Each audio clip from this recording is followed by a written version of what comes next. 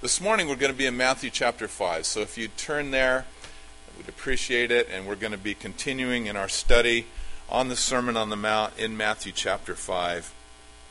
So let's pray one more time for this study of God's Word. We ask, Lord, that you'd bless now your Word, and you're the one who taught this, you're the one that is the authoritative King, and so now, King Jesus, we pray that you'd send the Holy Spirit to instruct our hearts and make application, and we ask it in Jesus' name. Amen. Amen. Well, you know what happened, right? Moses ascended Mount Sinai, and what did he receive there? He received the law.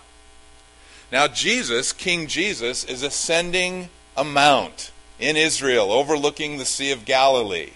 And he also is expounding the law. Moses received the law and delivered it to the people. King Jesus authored the law, and he's interpreting it for the people. And that's where we come this morning in our study in Matthew chapter 5. We see Jesus instructing his followers, his disciples, his learners, as to the proper interpretation of the law that he authored. The theme of the sermon is in verse 20. The rest of the sermon really has to do with the essence of verse 20 in our text, where Jesus said, "For I say to you that unless your righteousness exceeds the righteousness of the scribes and Pharisees, you will by no means enter the kingdom of heaven." This will be amplified in the rest of the sermon. Our righteousness, Jesus said, must exceed that of the scribes and the Pharisees, or there will be no entrance into the kingdom of heaven. Now, the problem with that is that the ethic that he's going to lay out in the rest of these verses is so impossibly high and so incredibly grand that none of us could possibly keep it.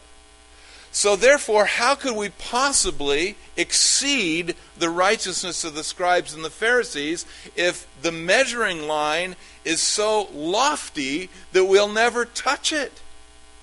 And that's the problem of the text, because the law has to be kept. Not one jot or one tittle shall pass from the law until it's all fulfilled. The law must be kept. So if the law must be kept, and it's very high and lofty, too high for us to touch, then what is our hope of exceeding the righteousness of the scribes and the Pharisees?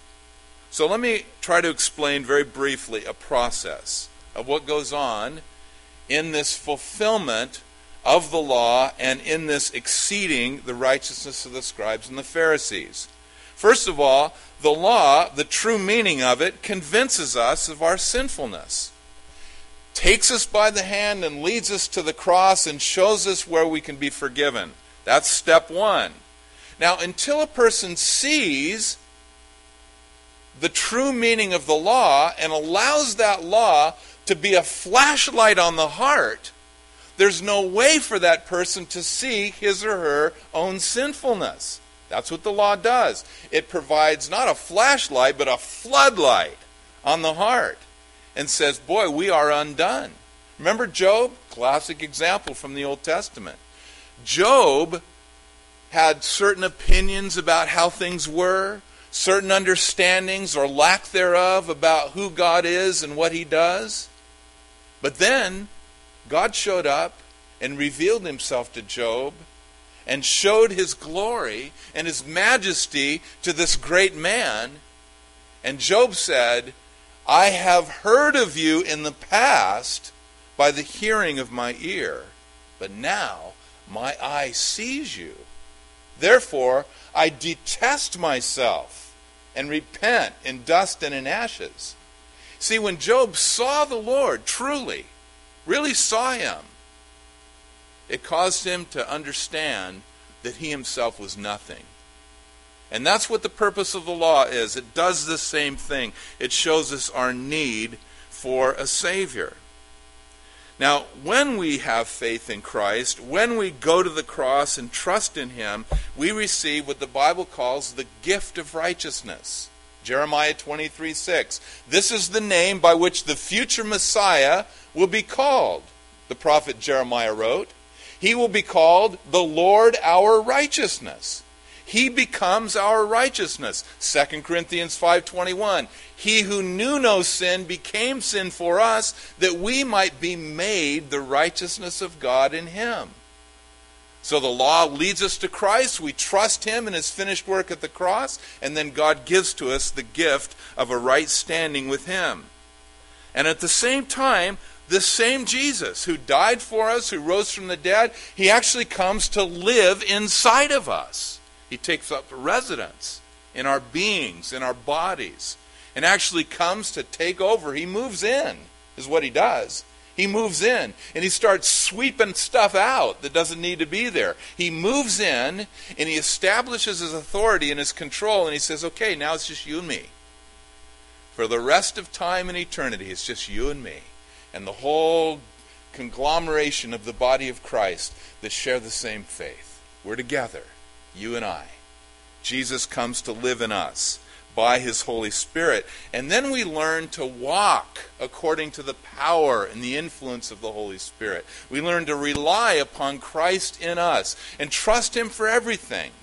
Trust him for Christian living, trust him for issues that come up in our lives, trust him for sure for our pasts, trust him for our futures. We learn to rely upon him, and as we do, we're walking in the Spirit, and when that happens, the essence, the heart of the law is actually fulfilled in us.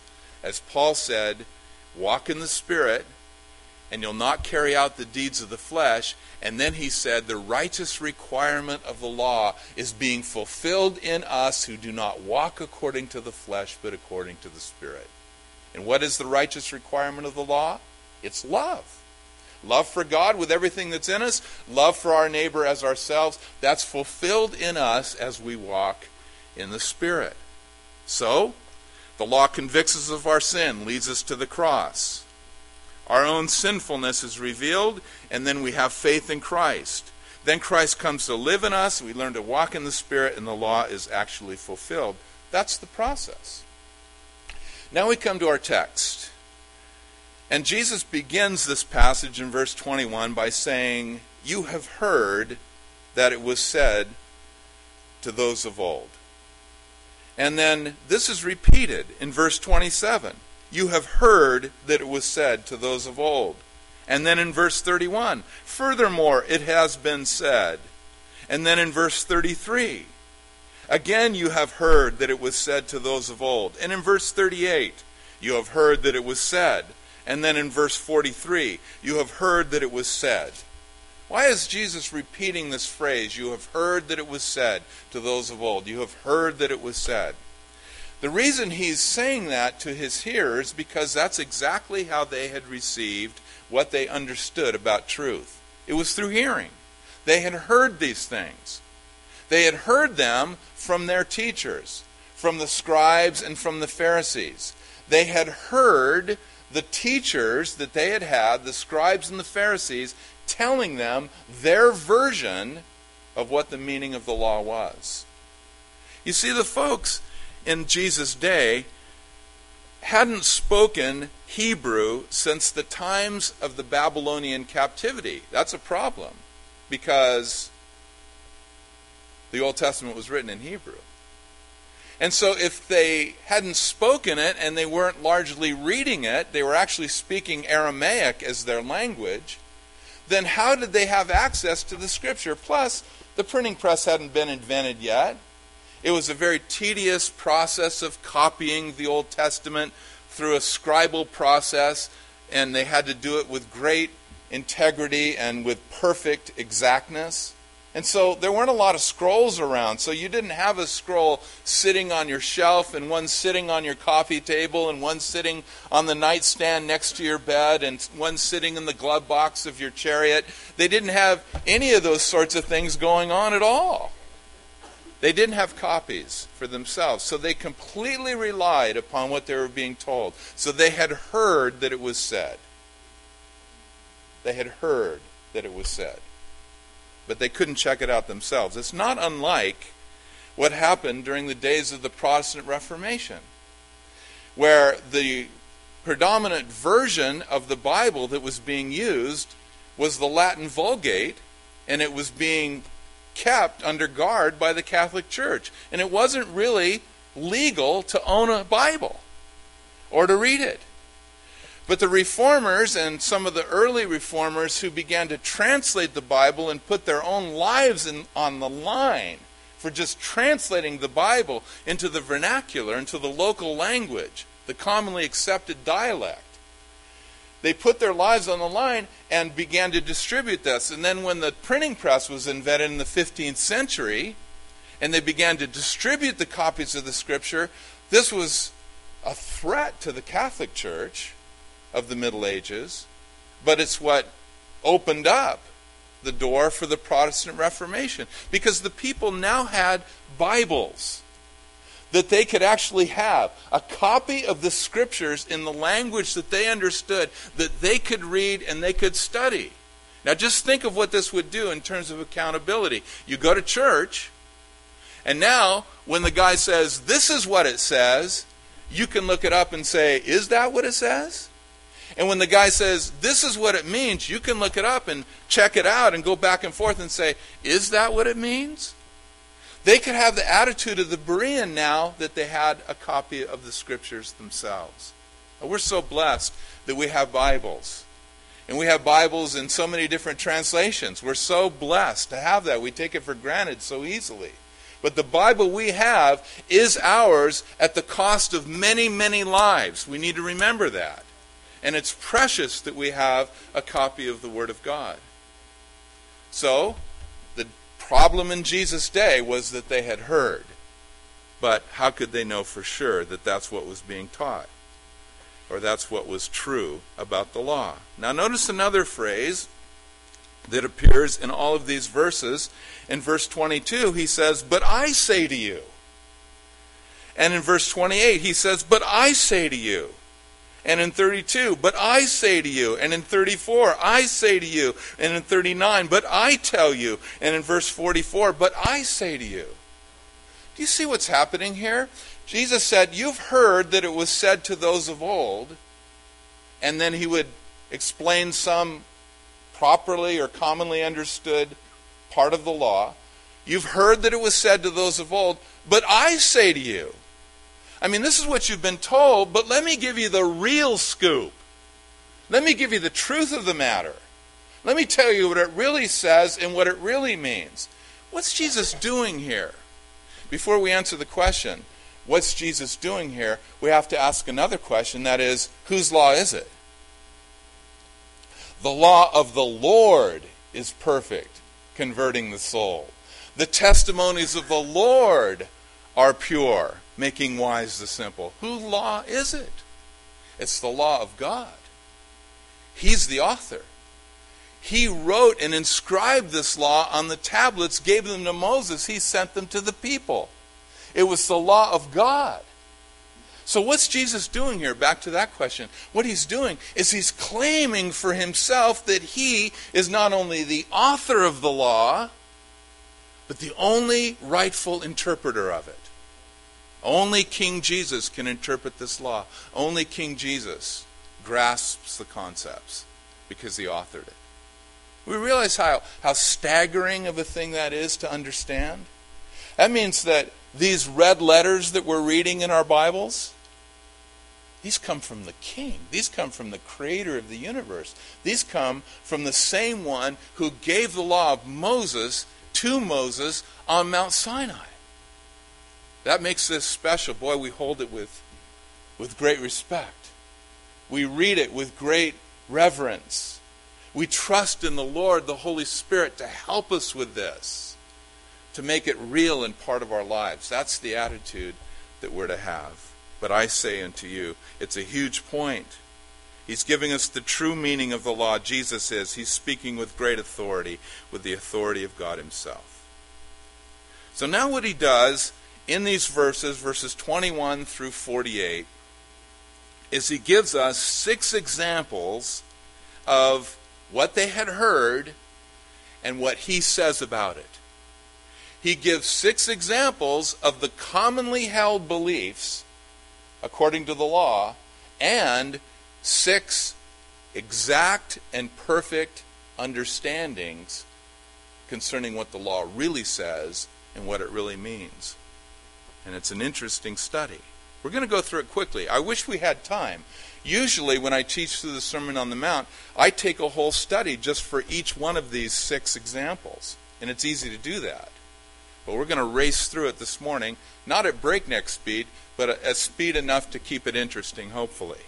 Verse 21, "You have heard that it was said to those of old, 'You shall not murder.'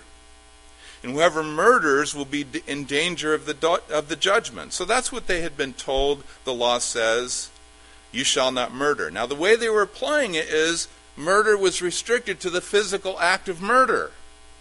When you take someone's life physically, you are guilty of murder. But if you've not done that, then you're not guilty of murder.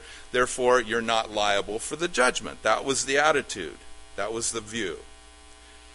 Verse 22, "But I say to you that whoever is angry with his brother without a cause shall be in danger of the judgment. And whoever says to his brother, 'Raka,' a term of disdain, shall be in danger of the council. But whoever says, 'You fool,' shall be in danger of hell fire. Therefore, if you bring your gift to the altar and there remember that your brother has something against you, leave your gift there before the altar and go your way. First be reconciled to your brother and then come and offer your gift. Agree with your adversary quickly while you're on the way with him, lest your adversary deliver you to the judge hand you over to the officer, and you be thrown into prison. Assuredly, I say to you, you will not by any means get out of there until you have paid the last penny." So they had said, physical act of murder, guilty of the judgment. Jesus said, this is the real meaning.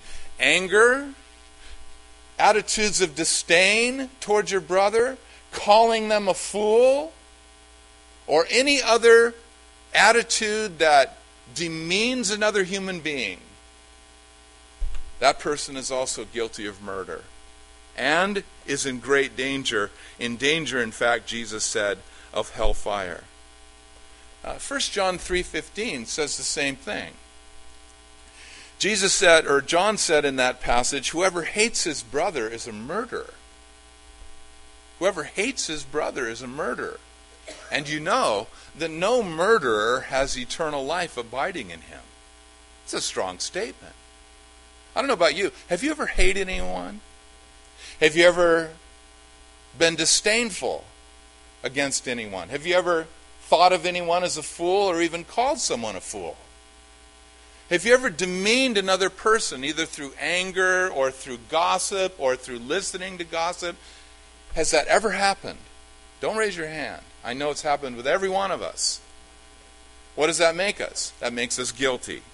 Makes every one of us guilty. We're in big trouble, according to the law. And then Jesus gives his specific counsel, what to do about this. If you're there, bring in your gift to the altar. And of course, he's referring to the altar of the temple that existed in that day. And then you remember that someone has something against you. In other words, this is a legitimate complaint that someone has against you. You did something to cause that person harm. It is better for you to leave your gift there at the altar, go and deal with it, get reconciled as much as is possible, and then come back and worship. This is how important of an issue this is to God. He doesn't even want worship to be directed to him as long as there is this hatred and anger and disdain toward my fellow human being and undealt with sins that I have committed against another.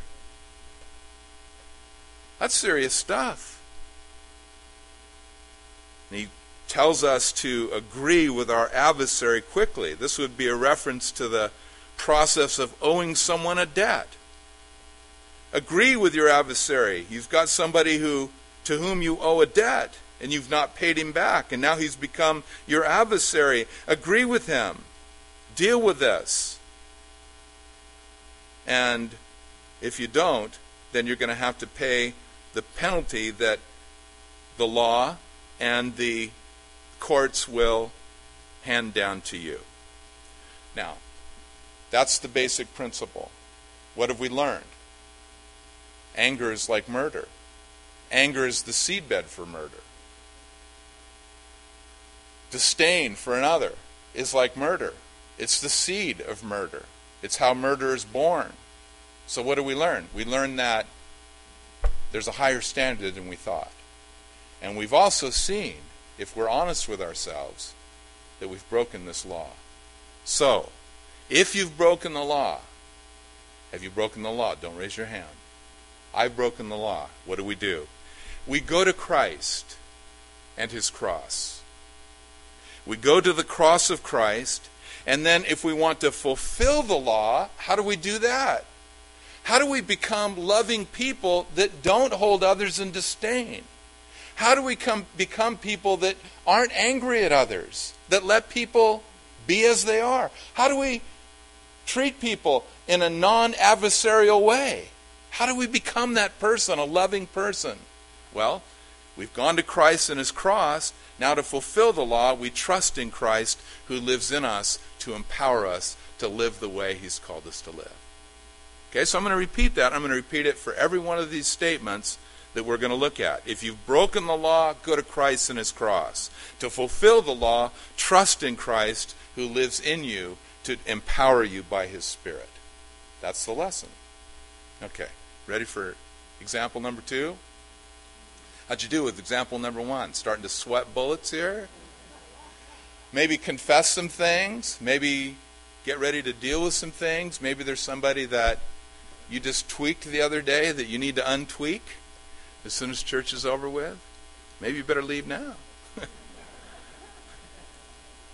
Okay, example number 2. Adultery in the heart, verse 27. You have heard that it was said to those of old, you shall not commit adultery. But I say to you that whoever looks at a woman to lust for her has already committed adultery with her in his heart. Again, what had they heard? Don't commit adultery.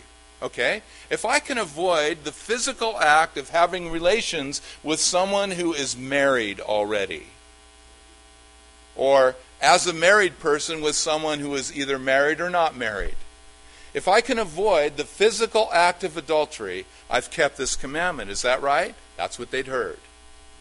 No, it wasn't right. Jesus said that whoever looks at a woman to lust for her has already committed adultery with her in his heart. The ESV says, everyone who looks at a woman with lustful intent. I like that. Everyone who looks at a woman with lustful intent. That's the male version. Perhaps the female version, whoever wants to be looked at with lustful intent. Or perhaps even looks at a man with lustful intent. What do you think? Let's just pause for a second and ask another question. What do you think Rabbi Jesus would say about our contemporary use of pornography, what is so widespread? What do you think he would say about that? Now, some people, men particularly, say, well, what I'm doing in private isn't hurting anyone. It's just me and the magazine or the video or the computer screen, whatever it might be. It's just me. I'm not hurting anyone. So therefore, how am I doing anything that's wrong? It must be okay. Would Jesus agree with that kind of thinking? No, I don't think he would either. I think he would condemn it. And to put wheels on this, think of your wife if you're a married man and you're indulging in pornography. How would she feel if she knew you were indulging in pornography? Don't you think she would feel devalued? Don't you think she would feel like you are replacing her by images on a screen or in a magazine or in a video? Don't you think she would feel like she has been emotionally ruined by your sin? Don't you think that it would hurt her deeply? Now think of your future spouse if you're not married. What if that future spouse knew that this was your habit? Would she welcome it with good news? Oh, good, I'm really happy that you're able to enjoy this private fantasy world that you're living in. Bring it into our home, let's go ahead. She wouldn't say that at all. She would say, hopefully she would say, danger, Will Robinson. I don't want to connect with any guy that thinks this is right. I'm staying away from this as far as I possibly can. Buddy, if you want to marry me or even think about it, this is what you got to do. You got to get your act cleaned up, and you got to get healed of this addiction, and you got to put it out of your life, and you got to start living a responsible life in your thought and your word and your action. And that would be my advice to young unmarried women. Stay away from guys that justify the use of pornography. Okay? Then what about the object of your lust in that video or in that magazine or on that computer screen? That girl, that woman, is somebody's daughter. How'd you like to be that guy whose daughter it is that you are lusting after? And what if he had your address? What would he be justified in doing? I mean, really, it's something to think about. Think about the prison that she's in. It's the same prison you're in. She's being killed daily by her involvement in such an industry.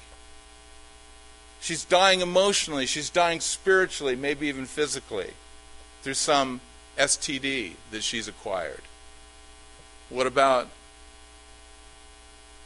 you? You're dying the same death. Finally, remember 1 Corinthians 6:18, the bondage that comes into a soul when somebody indulges. Flee sexual immorality, 1 Corinthians 6:18 says. Every sin that a man does is outside the body, but he who commits sexual immorality sins against his own body. A man who indulges in pornography is sinning against his own body and against his own soul. He is twisting and warping his own spiritual and emotional nature. He's becoming a very bad version of himself in his justification of doing it. Well, obviously it's a problem in our culture. I'm hoping that in the future we'll be able to provide real help for men who have become involved in pornography so that they can be free of it forever. Free of it forever. Would you guys like that if we provided that type of ministry? I think it's needed and important. And Jesus gives some other additional counsel. If your right eye offends you, or causes you to sin, pluck it out. If it's your right hand, then cut it off.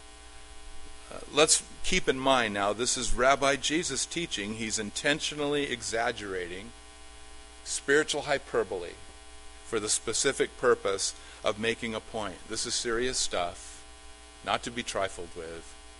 Take radical measures to deal with it. You mean I need to get rid of my computer because I can't handle it? Yep, get rid of the computer. But I need my computer. Use the one at the office. You mean I have to put accountability software on my computer and have an accountability partner or 3 that can find out every website I've been going to? Yep, that's what you do. Take radical measures because it's a radical problem, this idea of lust. Okay, now, again the question. Anybody failed in this area? Not necessarily pornography, but it's just an area of lust. Anybody failed in this area? You don't have to answer.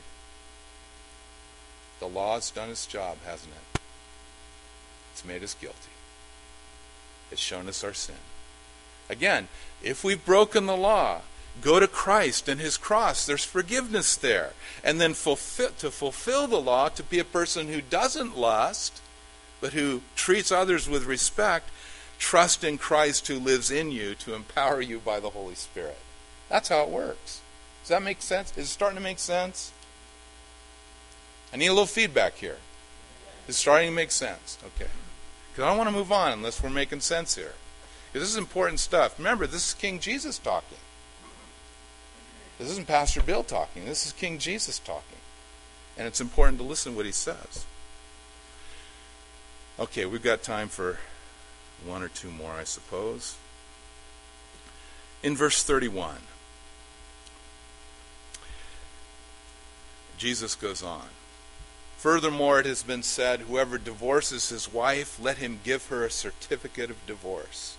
But I say to you that whoever divorces his wife for any reason except sexual immorality causes her to commit adultery, and whoever marries a woman who is divorced commits adultery.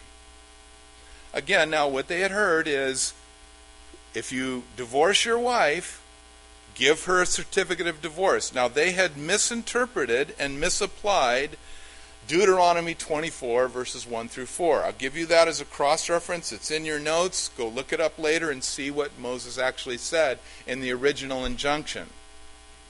But what it had made, their misinterpretation and misapplication of this, what it had made is it made it easy for divorce to occur. All a man had to do is say, I divorce you.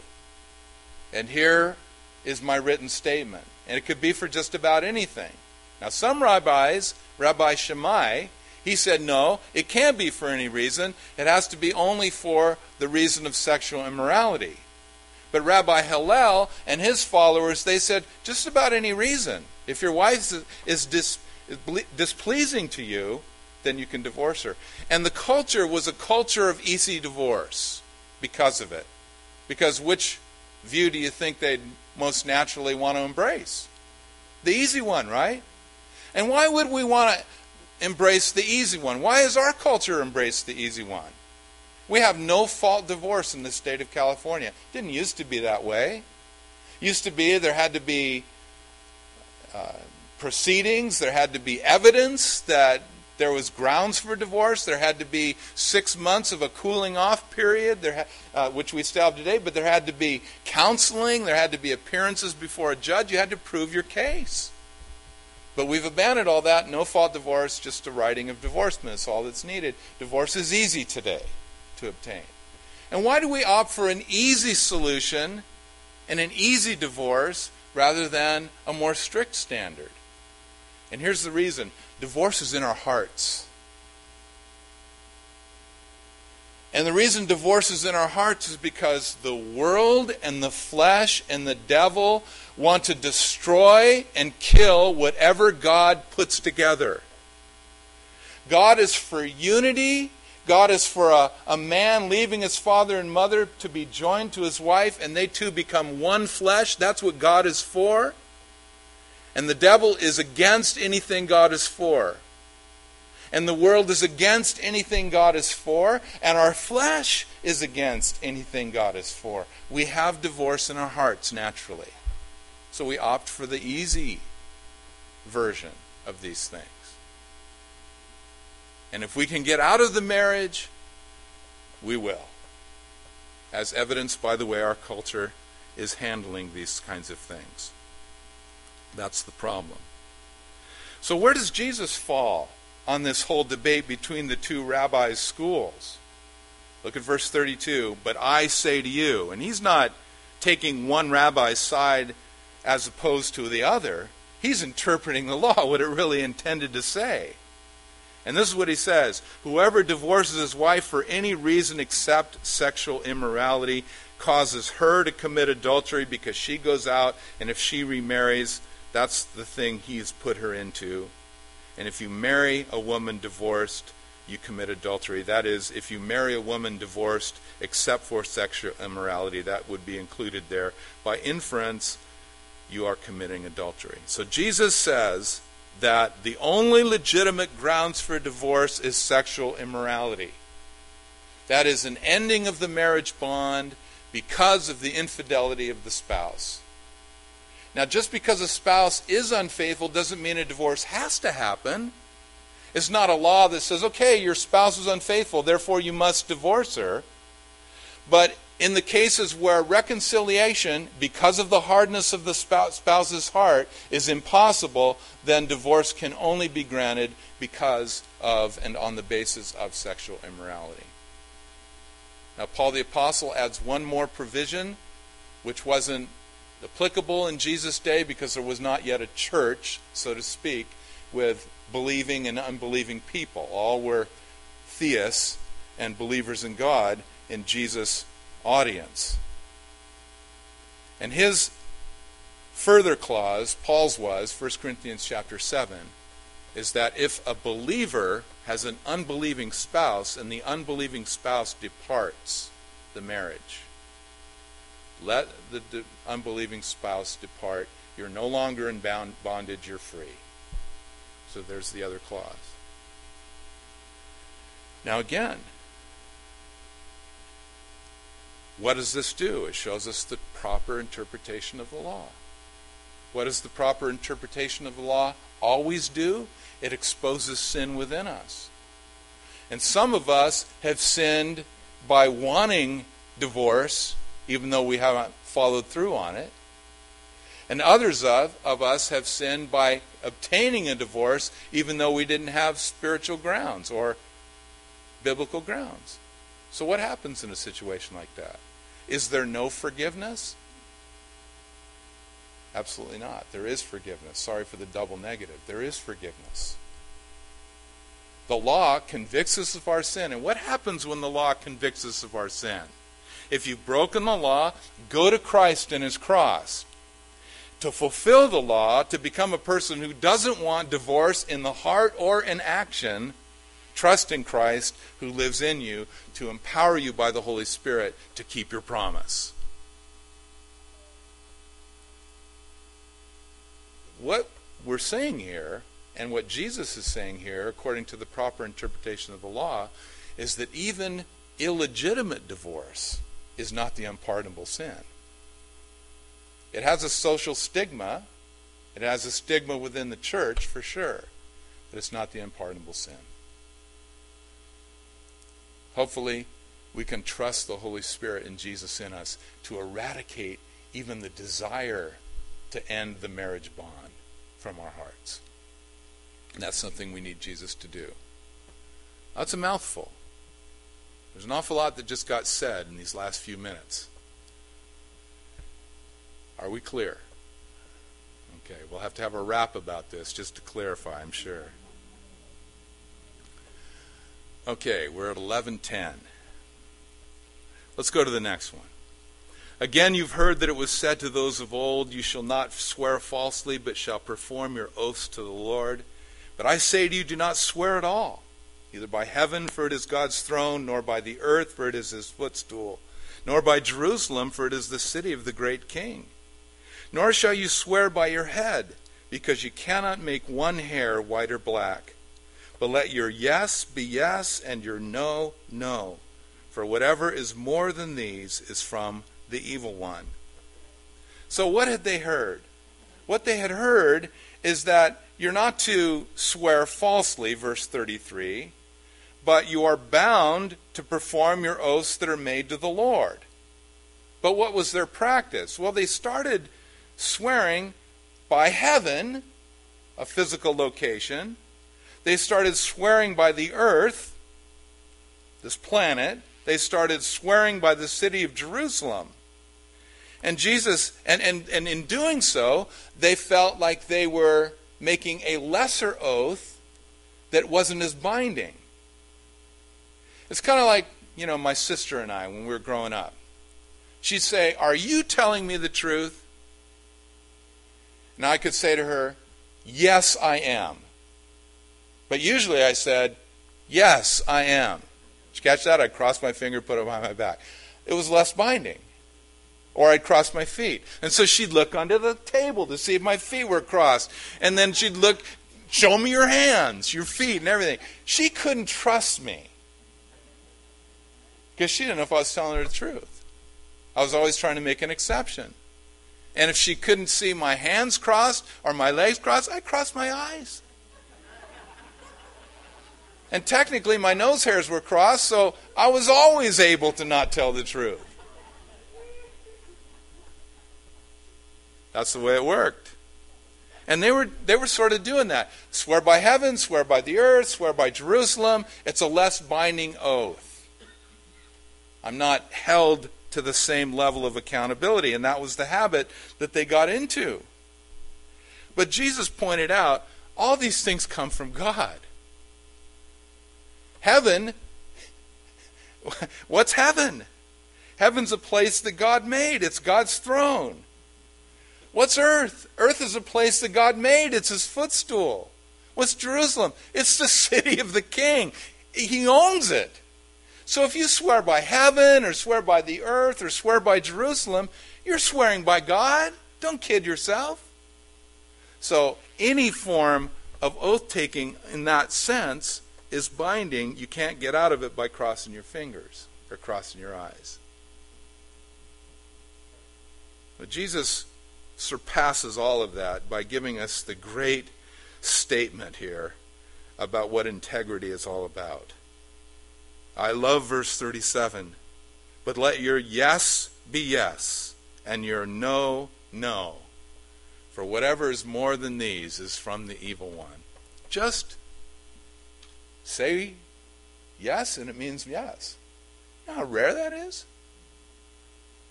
Yes, I will be there at 9 o'clock, and if I'm not there, I'll call. Okay, out of 10 people that make that promise, how many are actually going to do it? And that's simple. You see, there's deceit in our hearts. It lives there because we want an advantage in interpersonal communication and interaction. We want to be able to be autonomous. We want to be able to live like we want to live. We don't want to be bound by what we say. My commitment was just a suggestion. It was a possibility. It wasn't a reality. And Jesus said, no, that's not the way it ought to be. Yes should mean yes, and no should mean no. And both are important. If you really need to say no, much better to say no than it is to say yes and regret that you said yes.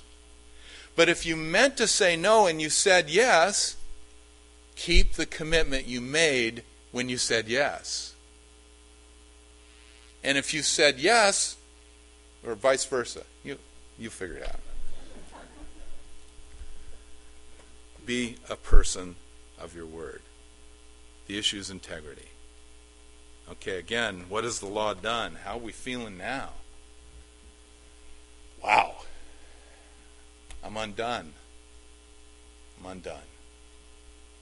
The law's done its job. So, if we've broken the law, go to Christ and his cross. And to fulfill the law, trust in Christ who lives in you to empower you by his Spirit so that you and I can be people of integrity. Do you see what's happening here? The Lord is showing us the areas in which it's important to him that we be people of integrity, or we be people of morality, or we be people of honesty and of high ethics. And the only way to get there is to trust Messiah Jesus who lives in us. Amen? I'm going for it, guys. Sorry. Here we go. You've heard that it was said, an eye for an eye, and a tooth for a tooth. But I tell you not to resist an evil person. But whoever slaps you on your right cheek, turn the other to him also. If anyone wants to sue you and take away your tunic, let him have your cloak also. And whoever compels you to go 1 mile, go with him 2. Give to him who asks you, and from him who wants to borrow from you, do not turn away. Now this is, for many people, the most difficult of all of these injunctions. They had heard an eye for an eye and a tooth for a tooth. In other words, just strict, 1-for-1, tit-for-tat justice.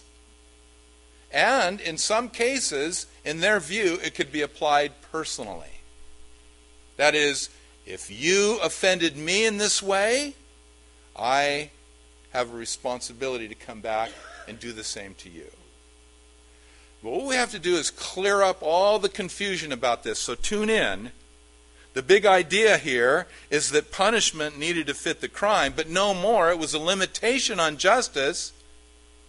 If I knocked out somebody's eye and I took this thing to the courts and they sued me and wanted damages, they couldn't take this eye and then the other one. They were limited to just one eye.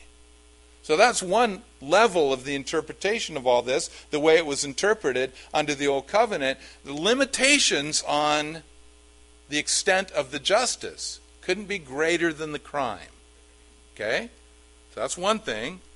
And another thing to understand is that this was never enforced personally. If I had something that was a legal matter, some infringement or breaking of the law, I wasn't free to take matters into my own hands and exact the punishment. I couldn't do that. I had to take it to the courts. I had to take it to the judge. It was their responsibility to hear both sides of the matter, to decide the guilty party, and then the judge would be the one that would indicate the proper level of justice.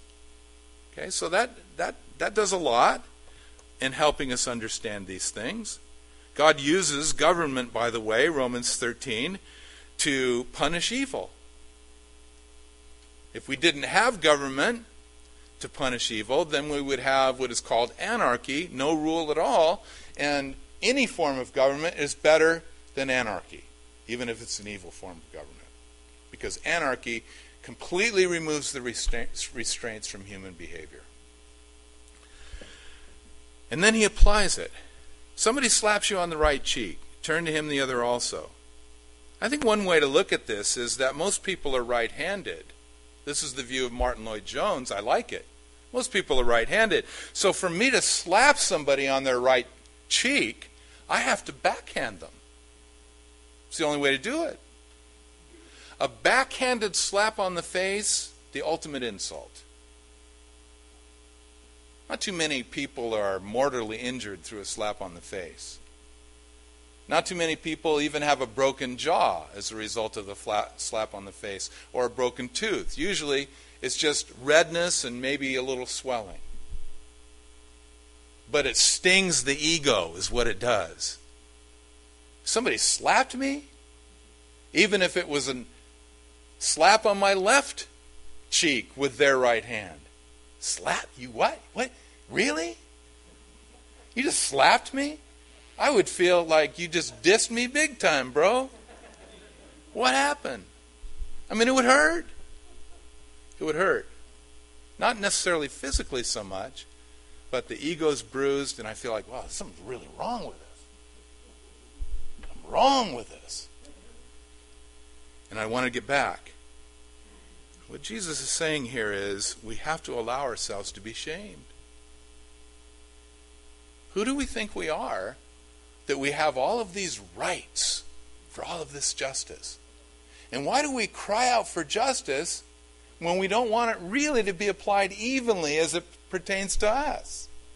Much, much better to cry out for mercy than it is for justice. And if I've received mercy, I should be willing to give it.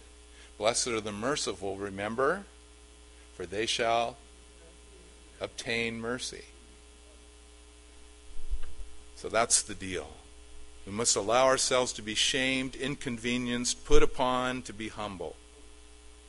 Now, what about self-defense? Sometimes people use this verse to argue against the defending of self. I don't believe it's prohibited here at all. But in an act of self-defense, I think it's reasonable to say that one should only use enough force to prevent further injury or damage. Just to stop the moment. I've had friends who've been very, very high up in the martial arts. We had one guy in Monterey that was a Sifu, a master in Kung Fu, traveled all over the world to teach it. Calmest guy you'd ever meet. He had no desire to pick a fight. Back when I was a kid, I'd think, somebody that knows judo or kung fu or karate or something like that, they're just bad. And they want to just go rough somebody up. But then I started meeting people who had learned some of these techniques, and I found them to be very just confident people. And they didn't need to use their power because they had a whole lot more than the people that were accosting them. And when they did, they would defend themselves to the point where the action stopped. I think that's reasonable. But what Jesus here is referring to is this whole attitude of the heart. It's all important. We want to retaliate. We want revenge. These are the things that are wrong in God's sight. We want to get back. You slap me? Okay. Hang on, man. Roundhouse. Not so. Not so. Just let it go. Let it go. Again, how does this do for us? We feel pretty broken up because in our hearts are these attitudes of retaliation and revenge and getting our rights and having ourselves vindicated and all of these things. We're just proud. So if we've broken the law, go to Christ and his cross, fulfill the law, trust in Christ who lives in you to empower you by the Holy Spirit. Now we come to the last one, relations with enemies, verse 43. You've heard that it was said, you shall love your neighbor and hate your enemy. There is no verse in the Old Covenant that specifically says, hate your enemy, but that's what they had heard.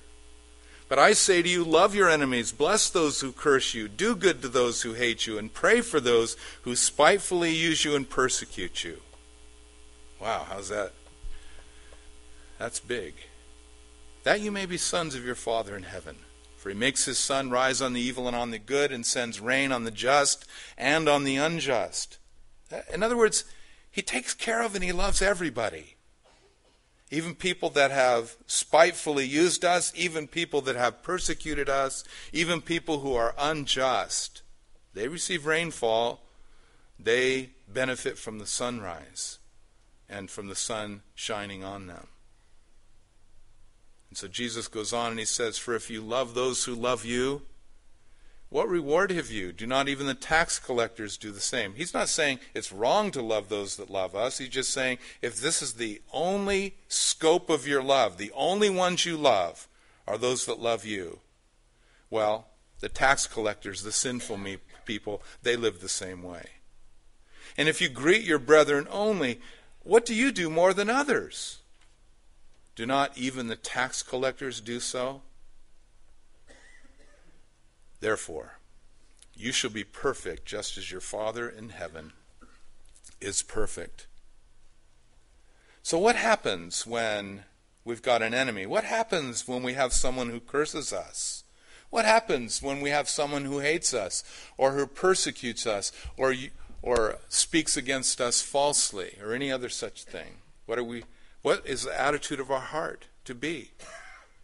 What are we supposed to do practically? We're supposed to love them, bless them, do good to them. And we should be known for this as believers. We should be known for doing good rather than only for what we're against. Too often, we believers are known for what we're against. Very clear to the world around us what we are against. And we should be against things. We should be against anything that God is against. But we should be for that which is good. And to do good to those that treat us in this way. And this was part of the instruction that was given to the early disciples in the 1st and 2nd century. This was like Christianity 101. How to treat your enemies. And they would disciple the young believers, and this is one of the things that they would teach them. Make sure you understand God's requirement for how to treat your enemies. And why was that necessary? Because they had enemies. And Christianity more and more became something that was persecuted because of faith in Christ. And just on a serious note here, not that we've not been serious, but it's heating up. The antagonism against followers of Jesus is heating up. In this country, which is becoming more and more and more every day a post-Christian culture, and maybe we're even now a post-Christian culture. So we can expect it, that there are going to be enemies. We better learn how to do this before it heats up even more, or else we're going to be caught by surprise and perhaps stumbled greatly by what happens. Do good. Now the summary of everything that he said in verses 21 through 47 is given in verse 48. We know that because of the word therefore. Therefore connects everything that has been said with this next statement. Therefore you shall be perfect, just as your Father in heaven is perfect. This is the ultimate demand of the law, isn't it? Perfection. That's what the law demands, perfection. And if none of the other ones busted us, this one lays us low. Perfect, like our Heavenly Father is perfect? Yes. That's the demand of the law. Perfect, as God the Son is perfect? By inference, yes. So what does that mean for you and me? It means we're all sinful and we've all come short of the glory of God, every one. So, once again, if you've broken the law, go to Christ and his cross. But then, I want to fulfill the law too. I don't want to just be forgiven for breaking it. I want to fulfill it. I want to do what the law says because it's important. It's God's word. So to fulfill the law, I'm to trust in Christ who lives in me. And he'll fill me with the Holy Spirit and empower me to live this way. So how can I be like my Father and have this attitude towards others? Well, God loves him too because, look, he's got sunshine. God loves her too because, look, she's got rainfall. God loves him and her because Jesus died for them too. And I'm just one beggar telling another beggar where to find bread. God loves us all. How can I have this attitude? I go to Christ, who lives in me, and he empowers me by the Holy Spirit to live this way. It's what the law demands. So the sermon is at once a high ethic that is unachievable, that drives us to the cross of Christ, but on the other hand, it is an ethic that we're to strive for to live by the power of the Holy Spirit. Completely dispense with any attitude that says, if I just keep the Sermon on the Mount, I'll be righteous and I can go to heaven. Jesus' interpretation of this law shows that nobody can keep it. So forget it as a basis for righteousness. That has to come through the gift of Christ and salvation. But definitely keep it as the standard by which the Spirit of God wants to work in us so that we might live the life that Jesus wants us to. Amen? Lord, we thank you for your word, and as we come now to the table of the Lord, we're so grateful that there is forgiveness with you that you might be feared. In Psalm 130, your word says, if you, Lord, were to mark iniquities, who should stand? But there is forgiveness with you that you might be feared, and we're so grateful for that forgiveness. We also thank you for giving us a taste of what it looks like, a visual of what it looks like to live the kingdom ethic. Getting rid of murder in the heart, but instead being forgiving and loving toward others, and being pure in our thoughts, and being honest in our words, and all of these things that we've talked about. Lord, thank you for setting a high and a lofty standard for us, which we would expect because it's your law, and your law comes from you. But we recognize, Lord, that we have no power to keep this in our own strength. So we ask you, Lord, to show us what Christ in us is capable of doing. Fill us with your Holy Spirit to live the way you've called us to live in every arena. And we trust you for it. Thank you for helping us make progress along the way, and for your grace and your patience in the journey. Amen.